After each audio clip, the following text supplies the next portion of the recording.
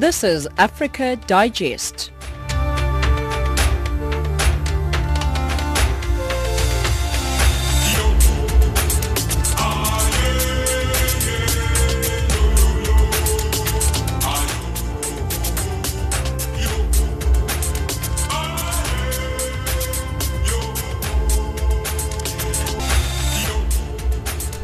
Good evening and welcome to Africa Digest. You're listening to Channel Africa, giving you news from an African perspective. We're broadcasting to you from our studios in Johannesburg, South Africa, and we're available online on www.channelafrica.co.za. My name is Samora Mangesi, driving the show with Onelentsinsi, Tracy Boomgard, as well as Network Chimani. Some top stories on Africa Digest at this hour. Sudan's military and the alliance of protesters and opposition groups sign a political accord as part of a power-sharing deal aimed at leading the country's nation to democracy. The world comes together to go on a celebration of global icon Nelson Mandela. In economics, relief for South African consumers as the central bank cuts the repo rate.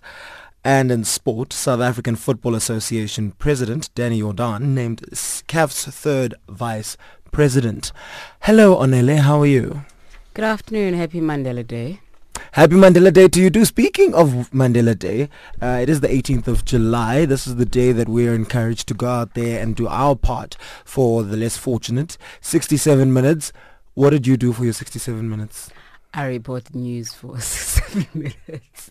Well, I was at work. I'm at work, so I wasn't able really to do What time anything. did you get to work? At 10. You could have done something at 8. I've got 2 children and a 5-month-old somewhere in there. Well, I was out with the SABC TV networks and all 3 networks. SABC 1, 2 and 3, and we went out to Atteridgeville, north of Pretoria, to a special needs school called Zodwa, as well as Mohau Center for Hope. And, we were doing the garden, we were painting, we were doing all of those things. So I feel great, and I'm going to make you feel so bad about not doing anything for Mandela Day. However, the day is not done yet. You still have enough time to go out there and do your 67 minutes. I shall ask you tomorrow what you got up to. All right, 17:02 Central African time. It's time for us to cross on over to the news desk, where that person that did nothing for Mandela Day, Onelentsinsi, is standing by to give you your latest news bulletin.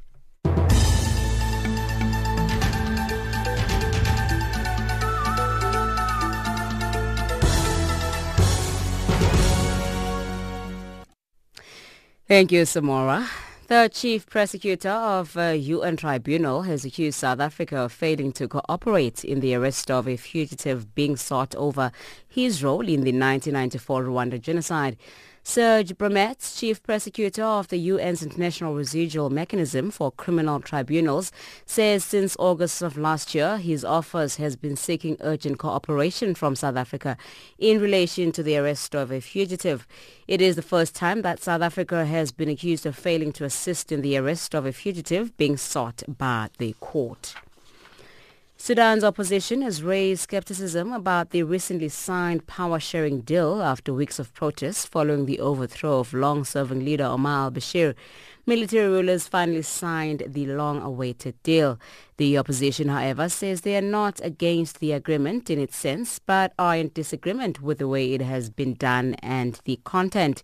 Gabriel Ibrahim, who is also a leader of the Sudanese Revolutionary Front, says they are still open-minded to sit with leaders of the Force of Freedom and Change to bring the agreement back to the drawing table so they can develop and improve it and make it acceptable to all Sudanese people. A man accused of helping his suicide bomber brother plan a deadly 2017 arena attack in the northern city of Manchester has appeared in a London court.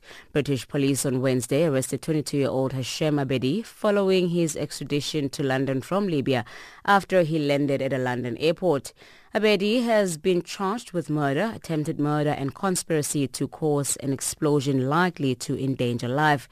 His brother Salman Abedi blew himself up at the end of a show by U.S. singer Ariana Grande at the Manchester Arena, killing 22 people and injuring more than 500. Efforts to combat the deadly Ebola virus in the Democratic Republic of Congo have been boosted by an innovative new body bag part funded by Britain and produced by the International Federation of the Red Cross. Ebola is highly contagious after death, but burial rites entail touching and washing the corpse, exposing people to the virus. Because of suspicions brewing in the communities, many Ebola deaths are not reported for fear that the body will be removed. The BBC's James Landale. But here's a solution. This is a body bag with a difference. If I just flip that like that, this is a body bag with a window. If I just do this zip here, what you can do is you can place the body here underneath this transparent layer. And what that means is that they can pay their respects, knowing that they can even touch their loved one as they say goodbye in safety, knowing that they're not going to get infected at the same time. And lastly, the Democratic Republic of Congo joined South Africa in keeping the memories of Nelson Mandela alive. The DRC's youth say they believe Mandela brought change not only in South Africa but in the whole Africa. As the world celebrates Nelson Mandela's Day this Thursday, some of the Congolese youth used the opportunity to express their wish for their President Felix Tshisekedi to keep Madiba as his role model. General Bamweze has more. The young people that spoke to us expressed their wish. They would like the Democratic Republic of Congo's current president to keep Nelson Mandela as his role model. On that side, they are more optimistic the way Tshisekedi is behaving more than 6 months after he got power in this country. They wish he will do the way Madiba did to remain important not only for the DRC but also for the whole Africa. Channel Africa News, I am Onelin Nsinzi.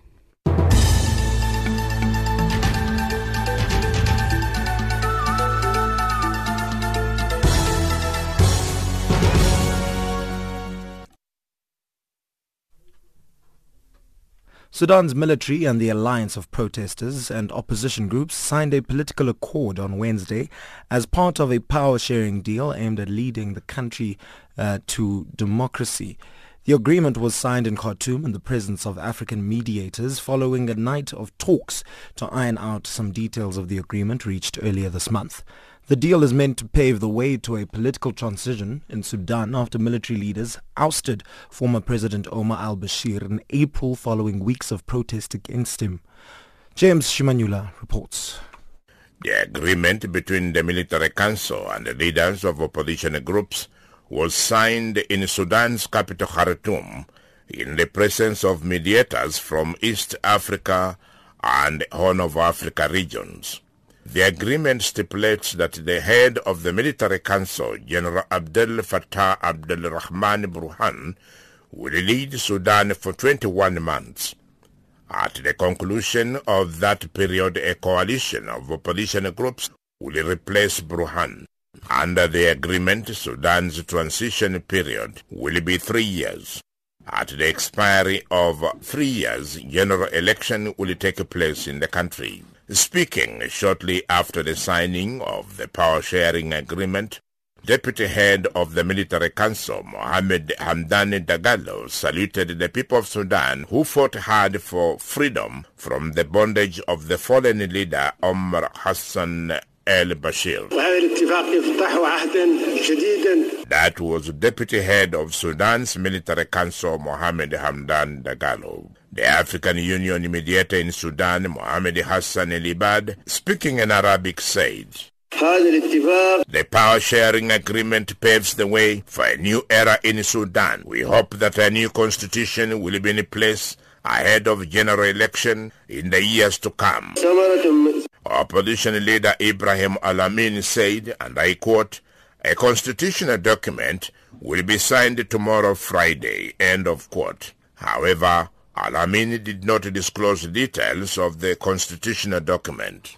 Ethiopia's representative in Sudan, Mahmoud Dardir, witnessed the signing of the power-sharing agreement. This is what Dardir said when he addressed journalists in the capital Khartoum. It is a great moment that the people of the Sudan have reached this historic moment. The gallant army of the Sudan, the Transitional Military Council, and of course The revolutionary youth have taken to the streets to stand for democracy. And this is how one of renowned Sudan activists, Mariam Taha Omar, described the signing of the power-sharing agreement. It is a big day for Sudanese people, especially the youth. It is my priority this day to be here and witness this historical day because it means a lot to me and to the people of Sudan. That was a renowned Sudan activist, Mariam Taha Omar. The signing of the power-sharing agreement comes 6 weeks after the country's rapid supportive forces killed more than 100 people that had gathered outside the military headquarters to push for the establishment of a government led by civilians. In another development, reliable military sources say the ruling council has received heavy military hardware from Riyadh and Abu Dhabi. In fact, it must be borne in mind that it is the financial, military and diplomatic backing from Riyadh and Abu Dhabi that is the most critical foreign support that the Khartoum military rulers required. It is also reported by reliable sources that before the killing of more than 100 people on the 3rd of June this year, there were substantial deliveries of military hardware from the United Arab Emirates across the Red Sea to Port Sudan. Emirate-made armed personnel carriers driven by the Rapid Support Forces militia are now a common sight in Khartoum. Reporting for Channel Africa, this is James Shimanyula. An Ethiopian political party pushing for the creation of a breakaway region says it is prepared to go along with new plans for a referendum announced by electoral officials. Leaders of the Sidama ethnic group in southern Ethiopia had planned to unilaterally declare their own federal state today, a move analysts warned could inflame Ethiopia's political crisis and lead to bloodshed.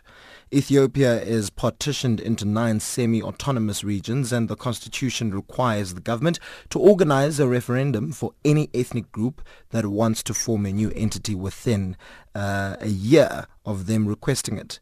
For more on this, Channel Africa spoke to William Davison, senior researcher on Ethiopia at the International Crisis Group. He says if authorities reject calls for statehood declaration, it could lead to protesters that may trigger violence. The issue with the what you're calling the breakaway state, the creation of Sidama region, is that it will create some political and administrative challenges itself, particularly in terms of Hawassa city, which is the capital of the current nation's region. The Sidama people want Hawassa to become their capital. Therefore, the existing capital of the region breaking away from would have to move. And then there's associated issues with the division of assets, government assets, and that type of thing. The other major issue is that the creation of a new Sidama region state out of southern nations is likely to incentivize and encourage other similar movements for their own regions from the other ethnic groups that currently make up southern nations region. So those are the two major complicating factors, I would say. Now, at present, Ethiopia is partitioned into 9 semi-autonomous regions. The constitution requires the government to organize a referendum for any ethnic group that wants to form a new entity within a year of them requesting it. Do you think there is a need for Ethiopia to amend its constitution so as not to allow any ethnic grouping that wants to break away to do so, but rather be part of one united Ethiopia? Well, I mean, what you're speaking to there is the fundamental schism in Ethiopian politics. You know, that's about the division between those who focus on Ethiopian unity and want a constitution that focuses on Ethiopian unity, perhaps still with a federal structure, but not this ethno-regional autonomy that we have at the moment. The other side of the divide says that Ethiopia's history is one of trying to assimilate Ethiopia's diverse communities. They therefore say it's vital to have these kinds of provisions in the constitution, which allows expressions of autonomy. Perhaps, and we are by no means there yet, but perhaps down the road a compromise can be found in terms of toughening the conditions to achieve autonomy, but still leaving it as a possibility. But at the moment, this is and has been for many years and decades a divide in Ethiopian politics. And what we're seeing now is an expression of those kinds of differences. Has the call by Sidama activists for a statehood been endorsed by everyone in the region, or are there other residents taking a cautious approach to this, William? So within Sidama zone, as it's called, the administrative district, when I spoke to people in the rural areas, their opinions seemed to support the activists' claim that the vast majority of Sidama people supported this bid for statehood. The issue comes in Hawassa city, which is a multi-ethnic city. Possibly half of the population is ethnic Sidama, a population of around 400,000. The rest aren't. And among that non-Sidama population, there's certainly concerns about some of the ramifications of Sidama statehood. So amongst the Sidama, it seems to be very popular, and the movement is well mobilized and well organized. Activists, academics, officials, the youth, elders, all working pretty much together. But there is some concern amongst Hawassa's residents. Now, Prime Minister Abiy Ahmed says there will be military action if the declaration goes ahead, urging people to be patient, saying that changes in the election board need to happen before the referendum can take place. There's no doubt, William, that Abiy's leadership will be tested by this, isn't it? Well, it depends what occurs in the next few days. I think the Prime Minister's point was that any sort of non-constitutional, non-democratic, non-peaceful attempts to create a region state would not be tolerated by the federal government. And then he raised the possibility of an intervention. As you say, there are signs today that the Sidama movement has accepted the electoral officials' date for a new referendum, even though it's past the deadline the Sidama themselves had set. Now, this situation is hanging in the balance. It's a fast-moving situation. The electoral board only made that announcement 2 days ago, and the Sidama have had to quickly respond to that because today is their deadline day. There's some signs that members of the more youthful activist movement are not happy with waiting for what might be another 5 months. There are also important signs, including from the Sidama zone administrative leader, that they are going to accept the later referendum date. That would leave lots of issues to sort out before the referendum, but it would move away from the possibility or from the likelihood of violent confrontation now, and therefore give Prime Minister Abiy and his government some more time to deal with the referendum and with these associated issues I mentioned. And that was William Davison, senior researcher on Ethiopia at the International Crisis Group, talking to Kumbelo Monzalele. The time is 17:18 Central African Time. You are still listening to Africa Digest with myself, Samora Mangesi. Again, happy Mandela Day. Across the globe, every second, there's always a breaking story. What we want to achieve is a healthy and vibrant economy which can ensure full employment to our people. The government concurs with the views of the Black Economic Empowerment Council report that it is now necessary to make our policies on black economic empowerment more explicit. Last May, I asked constituencies at NEDLEC to discuss youth employment incentives. I'm pleased that discussions have been concluded and that agreement has been reached on key principles. We are on an ambitious drive to industrialize, to attract investment, and to create more jobs for the youth of our country. They don't have jobs. I've tried looking for a job for a year and a half now. The challenges were experience and the level of education which I have.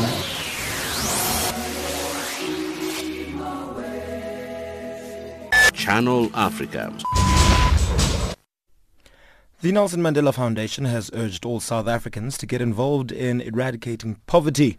The theme for this year's Mandela Day event is the eradication of poverty. The foundation today hosted its annual Mandela Day event at the Germiston Civic Centre in Ekurhuleni. This year, the foundation is working with the city of Ekurhuleni to support 4 local causes that represent shelter, education, food, food and nutrition, as well as active citizenship. Sashan Naidu reports.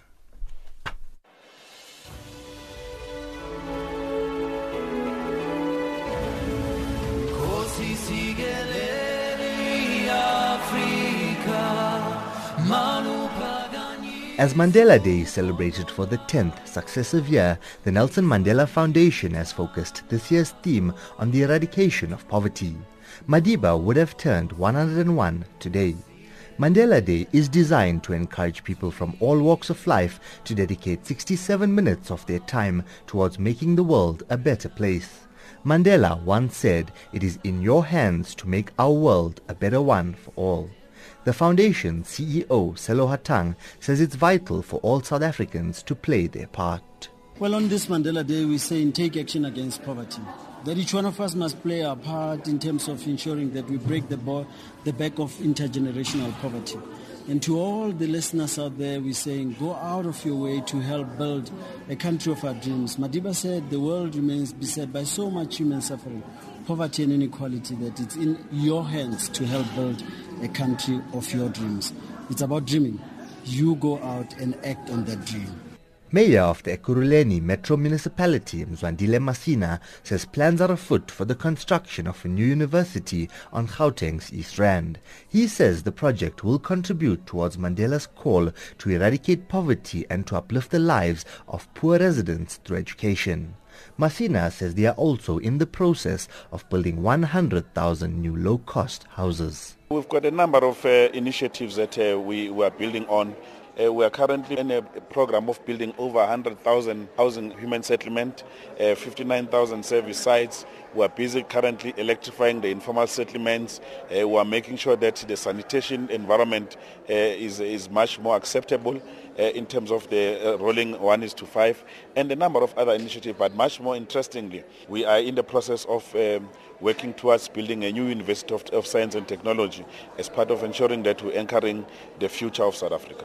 The Gauteng Department of Human Settlement has pledged to speed up service delivery in the province. MEC Lebogang Maile says formalizing informal settlements is at the top of this agenda. We are going to continue working hard to build as many houses as possible. We will be releasing about 100,000 service stands in the next 5 years. We will also be formalizing a lot of informal settlements. We will speed up the process of issuing title deeds to our people, and will also contribute significantly towards job creation.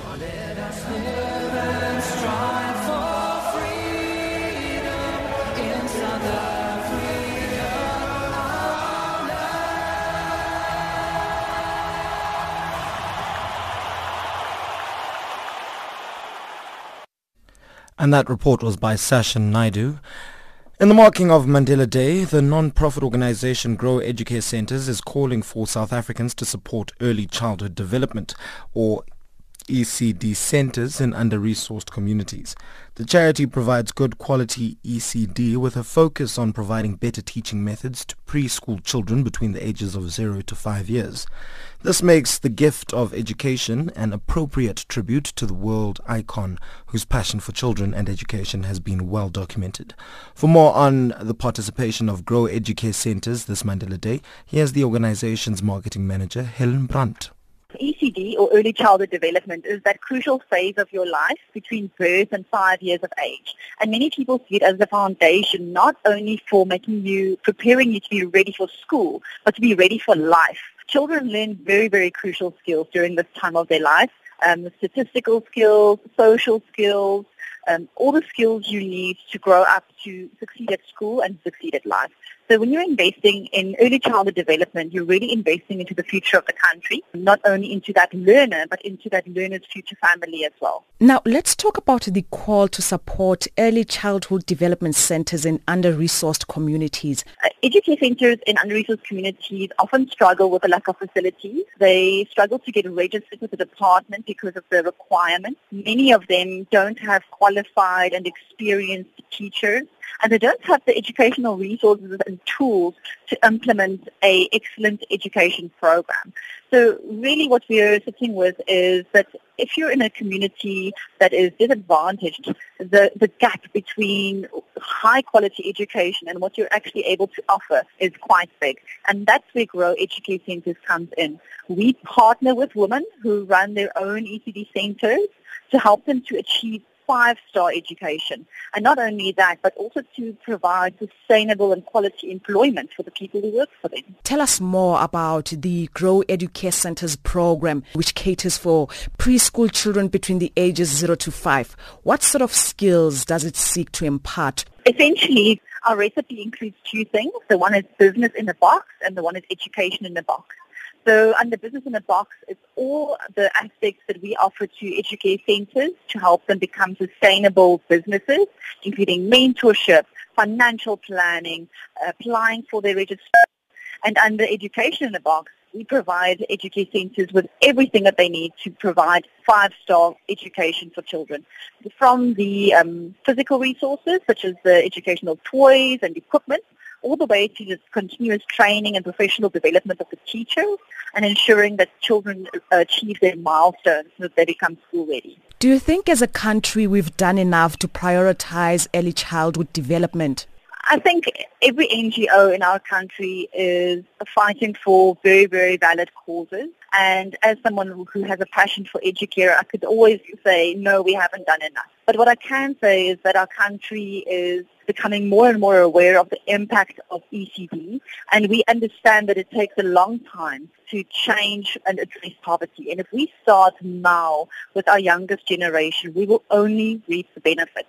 So you're never too late to change the situation. I see success every day, but it takes a long time, and it does not just take equipment. It takes an investment into the people, the teachers, who deliver education. Finally, tell us more about your organization's participation this Mandela Day. How are you spending your 67 minutes? We're really honoring Madiba's legacy by working as individuals and as teams to create beautiful sensory boards for our educare centers. A sensory board is a board filled with beautiful items that you can touch and see and feel, and it stimulates children's fine and gross motor skills.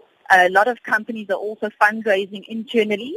For every 20 rand that they raise, we're able to donate a book to our mobile and corner libraries in our classrooms. And we even have big donors such as My School coming on board to provide artificial grass for outdoor upgrade to our education centers, because outdoor play is crucial for development. Yeah, and listen, we really appreciate your hard work in spreading the message, because I still see so many people not being even aware of Madiba Day and not realizing that they need to take time and energy out of their own lives to think about others. It's really kind of shocking some days. So I think this is very, very good work that the media is helping people to remember that they need to be grateful and that they must give. And that was Helen Brandt, marketing manager for the non-profit organization Grow Educate Centers, on the line talking to Jane Rabutata. 17:28 Central African Time. You are still listening to Africa Digest with myself, Samora Mangesi. Right after this, we'll be heading to our news headlines with Onel Nsinsi. This is one of the most important moments in the life of our country. I stand before you filled with deep pride and joy. Pride in the ordinary, humble people of this country. You have shown such a calm, patient determination to reclaim this country as your own from the rooftops, free at last.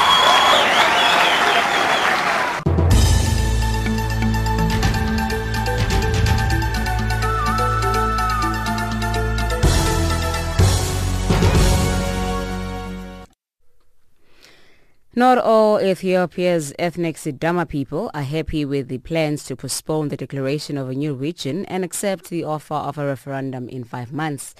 South Africa is accused of failing to cooperate in the arrest of a fugitive being sought over his role in the 1994 Rwanda genocide, and the Democratic Republic of Congo joins South Africa in keeping the memories of Nelson Mandela alive. Channel Africa News, I am Onel Nsinsi.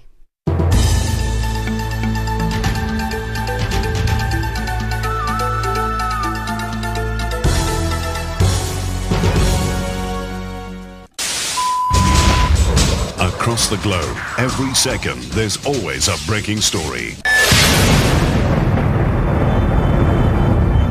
I, Nelson Rolihlahla Mandela, and I solemnly and sincerely promise that we'll always promote all that will advance the Republic and oppose all that may harm it.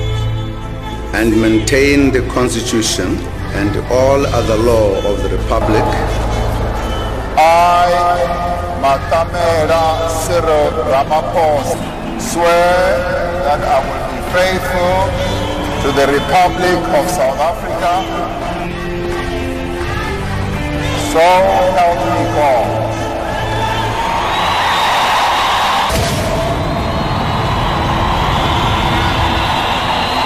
Channel Africa. Most of the Democratic Republic of Congo's youth have kept good memories of Nelson Mandela in believing he has brought change not only in South Africa but the whole of Africa. As the world celebrates Nelson Mandela Day, some of the Congolese youth used the opportunity to express their wish for their president Felix Tshisekedi to keep Madiba as his role model as well. Jean Nolbamweze reports from Kinshasa. Most of the people I met here in the Democratic Republic of Congo's capital city, Kinshasa, have never visited South Africa, but when they speak about Nelson Mandela, it's really with very good memories. All of those who accepted to talk to Channel Africa are youth, and they regret they missed a lot as Madiba died before they could be active and enjoy the change brought in Africa by Mandela. Speaking about memories of Nelson Mandela, Christian Mwashi, Chonchon Kayembe and Bevan Moka said it's very difficult for the current youth to forget Madiba. I know that Mandela was a good man. Mandela was the good person in our Africa. He made everything. Everybody said that Mandela did everything the good in South Africa, that is in our Africa. He's a good man. I'll just remember Mandela for everything we're doing in Africa. I can't forget that. Black people was crying so much in his country. I'm helping the people there because he make a democratic in the country. He helped the people and then he moved other one. Other one, he was in the bush. I don't know how can I say about Mandela. I have a lot of things to talk in my mouth, but I don't know how can I say about Mandela. I'm just happy until now. I'm just happy until now, and then I'll pray. I kept many things about Mandela in my mind. Even though I wasn't in South Africa, but I understood, and I got some friends who are living there, and they said the good things about Nelson Mandela. Firstly, he made a good cost of living in that country. The most of people who were living there, they were free, eating very well. The cost of living was very well there. Apart from that, he made it free to all the people. Even though you're from America, you're from when you are in that country, you are free for doing everything that you want to do. But let us suppose that today in South Africa, there are many against men there. But that's why I said, if Nelson Mandela were again there as he died, I could travel and go in that country. Now we are afraid for going to South Africa because they are killing people there. That's why we are afraid. So if Nelson Mandela were there, those things were not there. That's why I got good memory about Nelson Mandela. The young people that spoke to us expressed their wish. They would like the Democratic Republic of Congo's current president to keep Nelson Mandela as his role model. On that side, they are more optimistic the way Tshisekedi is behaving more than 6 months after he got power in this country. They wish he will do the way Madiba did to remain important not only for the DRC but also for the whole Africa. Once more, Bevan Moka, Christian Mwashi and Chonchon Kayembe, all of them believe Tshisekedi brings the Congolese together the way Mandela did for South Africans. The way that we are going for the President of the Democratic Republic of the Congo, Felix Tshisekedi, I think he has got the same idea with Nelson Mandela, but they are fighting him more. But if he is keeping or going with his own idea as he's thinking, I think he is going to do the same thing with Nelson Mandela. Because himself said, I'm going to call all the Congolese who are abroad. They have to return back in their own country for living the wealthy of his own country. It was the same ideas with Nelson Mandela. And Mandela arrived till the end, till he did what he promised to South Africa, man. It's the same if our president said he is going to do good things. He's going to do even more than Nelson Mandela. There's no problem. Mandela is the mother for DRC. Tshisekedi, he loves people. He's a good man. The president he was here before, he was not thinking about that. And the country was not a good organization to doing everything. I'm happy President Felix Tshisekedi is calling the people to stay in the bush. In other province, then Goma, Rutshuri, just call it coming together, working together, and then everyone talk what he need about this country.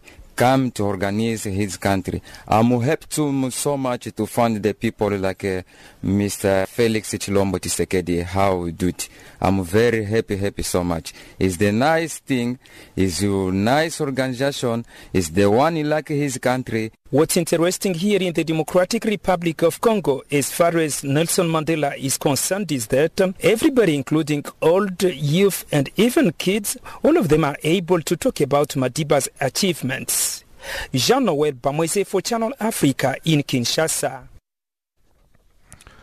The Indonesian government is considering closing Komodo Island, home to the famous Komodo dragon, next year. The governor of the region is demanding the shutdown. He says the area is being overrun by tourists, with some involved in poaching of the dragon's prey as well as smuggling. All of this, according to local officials, is endangering their long-term survival. If the controversial plans are approved, even villagers who have lived with the dragons for generations will be forced to leave Komodo, as Rebecca Henschke reports. Got some cold water here if you like, folks. It's a beautiful morning here on Komodo Island, and a huge cruise ship has come into the bay, and off it is a stream of tourists from around the world. Incoming 3,000 people. Abdul Ghafoor is one of the many local Komodo guides waiting for them. It's like looking for the Komodo dragon, like the dinosaurs. Like a Komodo dragon, yeah, like the superstar.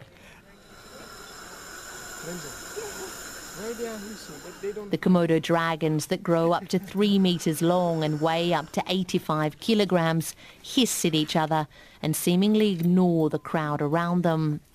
The fact that their bite can be deadly to humans is for many, like Herman Ataman from Turkey, part of the attraction. My husband told me there's a dragon like this. I didn't believe him. But when we got the tickets, when I came, it is true. So beautiful. But scary too. The number of visitors coming here has doubled in the last 5 years to 300,000. Today there are so many people in the jungle that crowd management is needed. Each tour group rolls in and is given 5 minutes to take photos and then is told to leave as the next one comes. With increased interest and money coming in, a tussle has broken out over control of this World Heritage Site. The central government is heavily promoting the area and wants to see 500,000 visitors this year. The local government says it's unsustainable.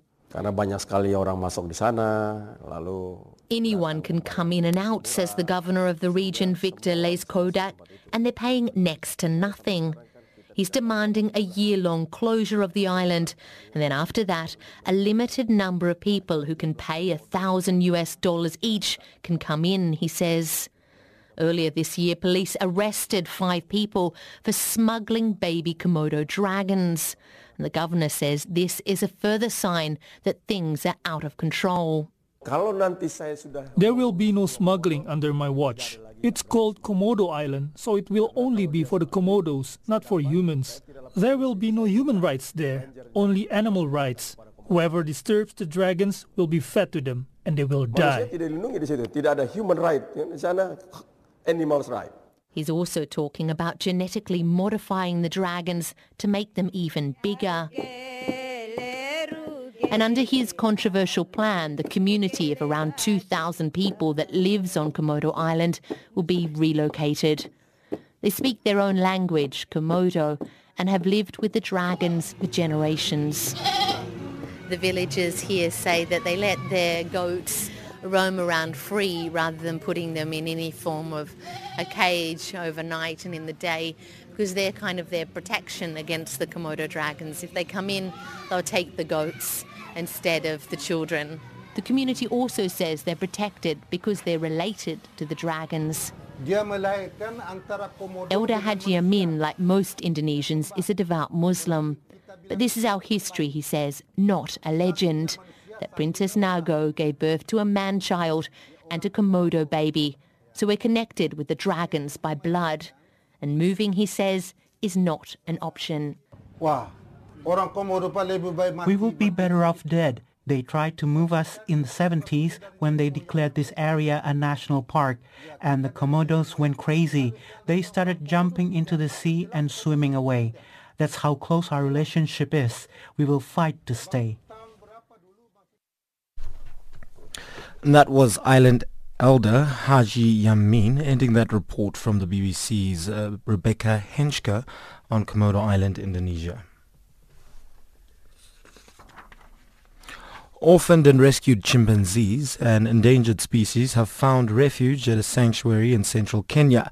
The number of chimps in the wild is decreasing due to destruction of their Central Africa forest habitat, hunting as well as disease.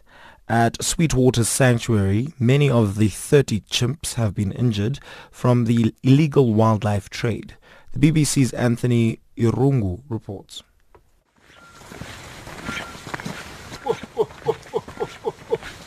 Timothy Mwangi leads us towards a rusty barbed wire fence, the only barrier between us and about 10 chimpanzees groaning at the edge of a nearby river. By the time they are alive here, we get somewhere in a bad condition. People are living with them as a pets when they were young, but when they grown up, they become very strong and aggressive. So they end up either being caged somewhere or chained. So you could see them traumatized, but when they are alive here, we do integration with them. You see them, they are very happy, they are doing well compared to where they were living. It's now midday and mealtime is fast approaching. Behind the crowd, one chimpanzee is running out of patience. His name is Poco. He is 38 years old and is originally from Burundi. Unlike the other chimpanzees, he walks upright on 2 feet. Poco's story is perhaps the most tragic. Poco used to live in a tiny narrow cage whereby he could only sit and stand for 9 years.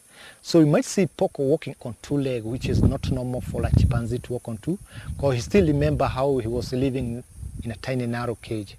Thanks to this sanctuary, Poco and the other refugee chimpanzees can now rebuild their lives. Sweetwater's Chief Executive Officer Richard Vine explains how this rescue center came to be. Chimpanzee Sanctuary was set up to accommodate young chimpanzees orphaned as a result of the bushmeat trade in West and Central Africa. Often in transit, those orphan chimpanzees would be intercepted by customs officials as they were traveling, and as a result of that, a sanctuary movement developed across Africa to afford those young chimpanzees a safe and secure refuge for the rest of their lives. The cost of maintaining one chimpanzee here in terms of food and medication is estimated to be over $4,000 per year. Given that Kenya is not a native for chimpanzees, there has been occasional interest from respective governments to have the chimpanzees repatriated to where they came. There is an understanding that these chimpanzees now have been established here as a colony for many years, and to remove them and split apart their groups would be inhumane. So the chances of it happening are small. For now, Richard and his team continue to provide care for refugee chimpanzees with the hope that their effort, increased awareness and tougher policies will bring an end to illegal trafficking of chimpanzees.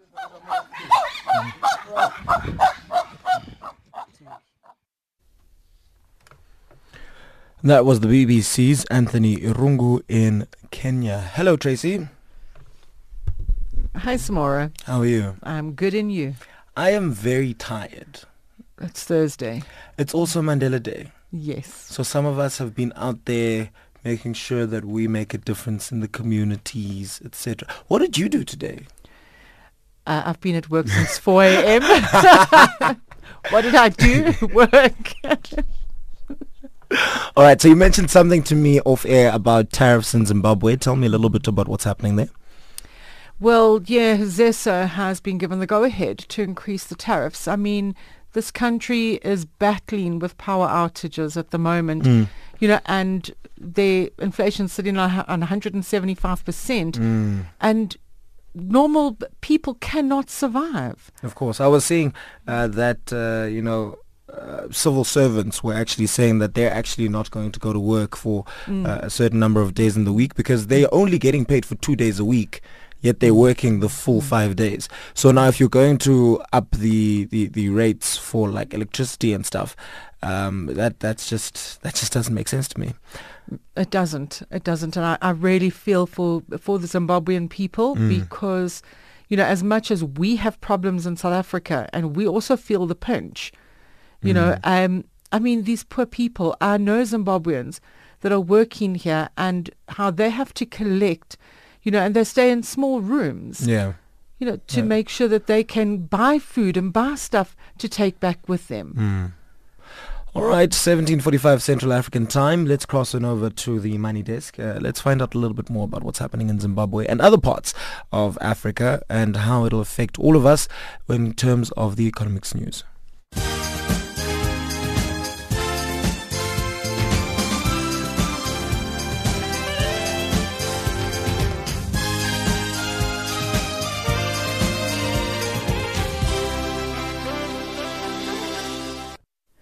Thank you, Samora. The Zimbabwean government has given the go-ahead for the country's power utility ZESA to increase its tariffs.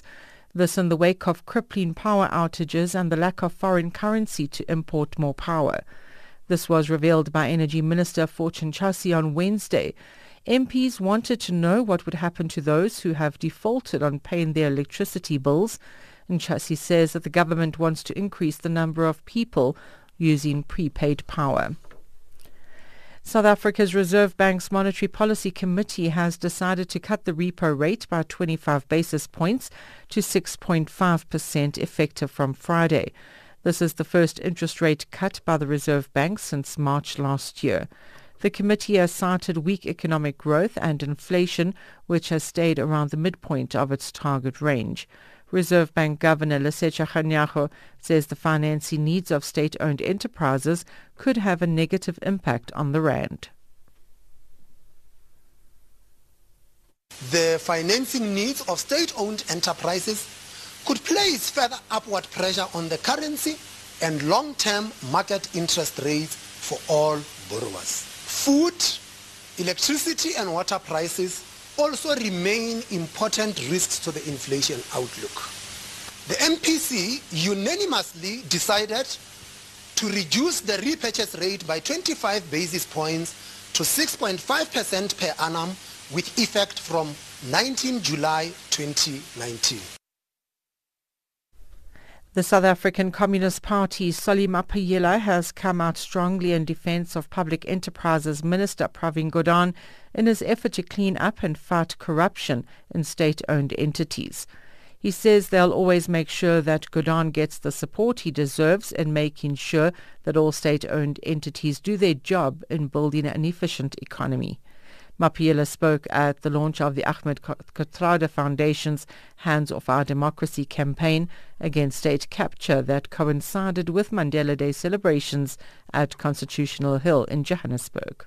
People like Comrade Pravin Gordhan, who has been singled out as a stumbling block in the fight against corruption by some of the people in the state-owned enterprises, particularly, even some disappointingly very educated people who are actually feeling that a fight against corruption in state-owned enterprises is a fight against blackness.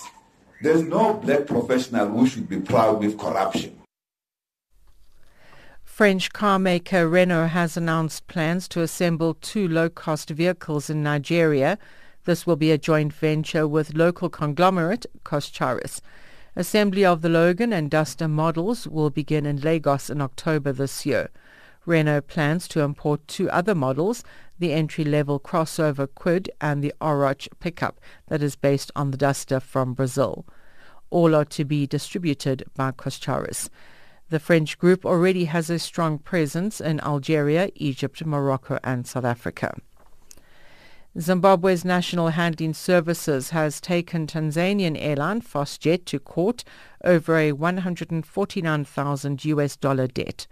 This over a ground handling agreement in August 2014. According to the agreement, Fastjet was to pay for services rendered by NHS in United States currency.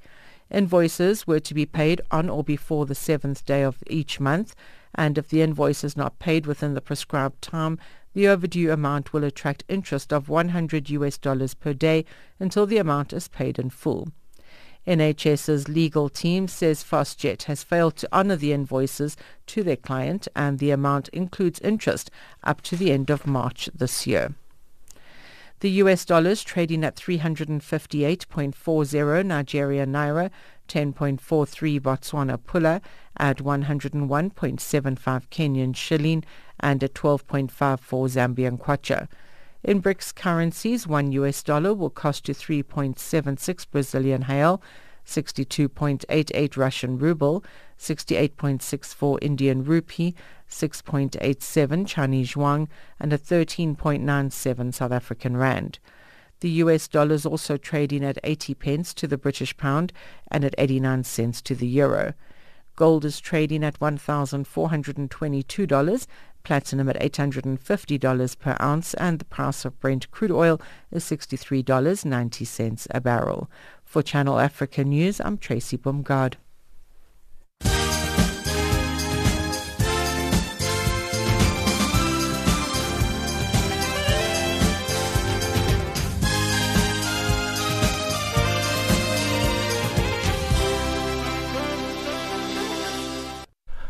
All right, it's time for us to cross on over to the sports desk. Here's Neto Chimani with your latest sport.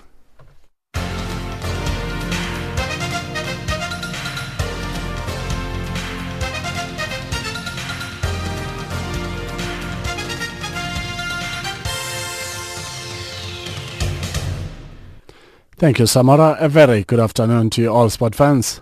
Starting off with soccer news. SAFA President Danny Jordaan has been named CAF's third Vice President behind the Chiefs Ahmad Ahmad, first Vice President Omar Constant of Congo, and second Vice President Fouzi Lekja of Morocco. This was announced at the governing body's executive committee meeting in Cairo today. The election was held after a new executive committee was voted into power ahead of the closing ceremony and final of the 2019 Africa Cup of Nations taking place on Friday evening. The Nigeria national team captain John Obi Mikel has finally announced his retirement from international football. Mikel, on his Instagram page on Thursday, said it was time to end his long and illustrious service to Nigeria, which he began right from the under-17 cadre till he graduated to become the Super Eagles captain. After the 2003 under-17 World Cup, Mikel represented the Nigeria under-20 team at the 2005 FIFA World Youth Championship and won silver ball for the second best player at the tournament behind Lionel Messi when Nigeria finished runner-up to Argentina.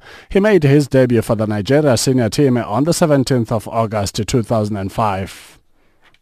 Iran's Football Federation has agreed to allow women to attend the upcoming 2022 World Cup qualifiers of their men's national team, but that approval from the government is still needed. The ruling body FIFA on Thursday said that a letter from its president, Gianni Infantino, with a July 15 deadline for progress on the matter, has been answered positively by Iran football chief Mehdi Taj. Women in Iran have been largely banned from entering stadiums since 1981.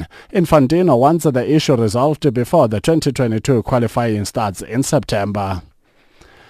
In netball news, Malawi Queens proved too strong for the Zimbabwe Jams in one day of today's Netball World Cup matches at the M&S Bank Arena in Liverpool, England. The two African sides were contesting for positions after England, South Africa, Australia and New Zealand, who have already reached the semi-finals. The match ended 59-43 in favour of Malawi. Our correspondent Gashomiati reports from Liverpool.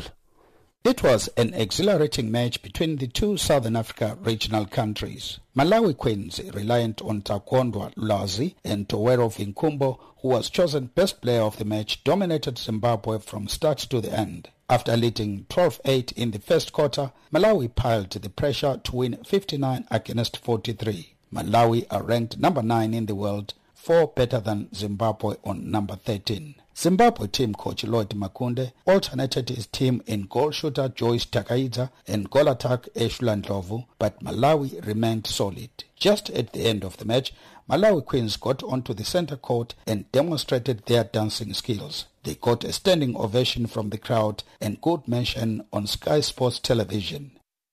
And finally, in rugby news, South African domestic rugby side Western Province have made one change to their team that beat the Blue Bulls last weekend as they head to Durban to play the Sharks in a Currie Cup fixture on Saturday.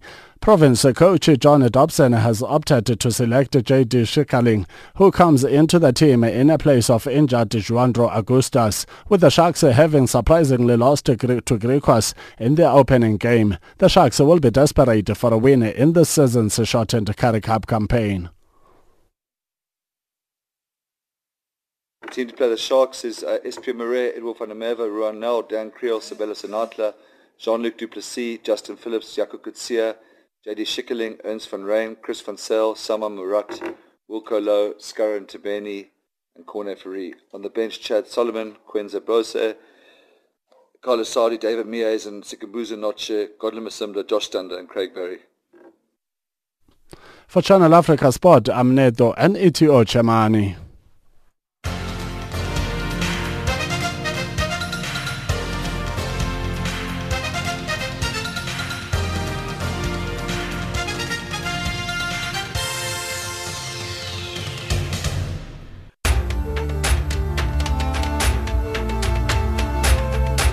This is Africa Digest.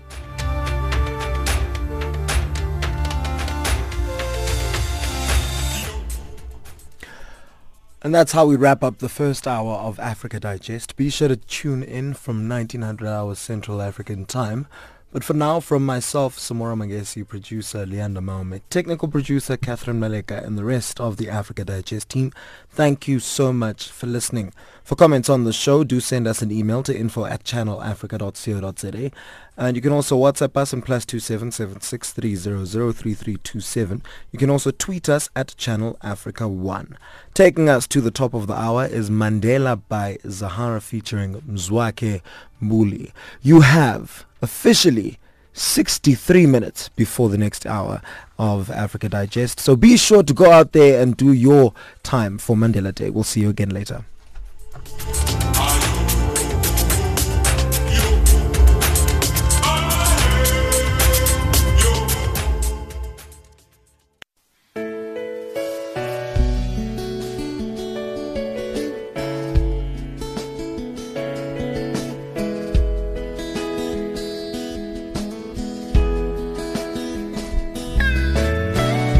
Dalipunga, Tela Kufa, Madiba, Molumsila, Vela Bambensele, Yem. A global icon, internationally acclaimed. Nelson Mandela, Dada Madiba, father of the nation. Nelson Mandela, Dada Madiba, father of the nation. Kawela Makawi, Ageko, Ovana Naye.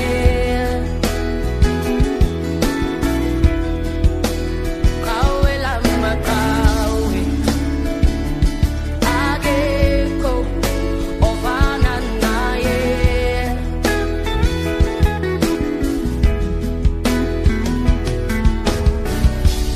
Imisebenzi yakho iyasimangaza, uyibekile ndukwebandla, sonke sifisa ukufana nawe, uyisibonele emhlabeni wonke, uhlanganisa abamnyama nabamhlophe, wasenza sabanye shall sustain the momentum. Madiba, we shall preserve your legacy. Madiba, we shall emulate your values and principles. History demands that we succeed as a nation. History demands that we do not become complacent. History demands that we do not rest on our laurels and work harder. We are duty bound to rise above malice and prejudice. Let reason and wisdom prevail.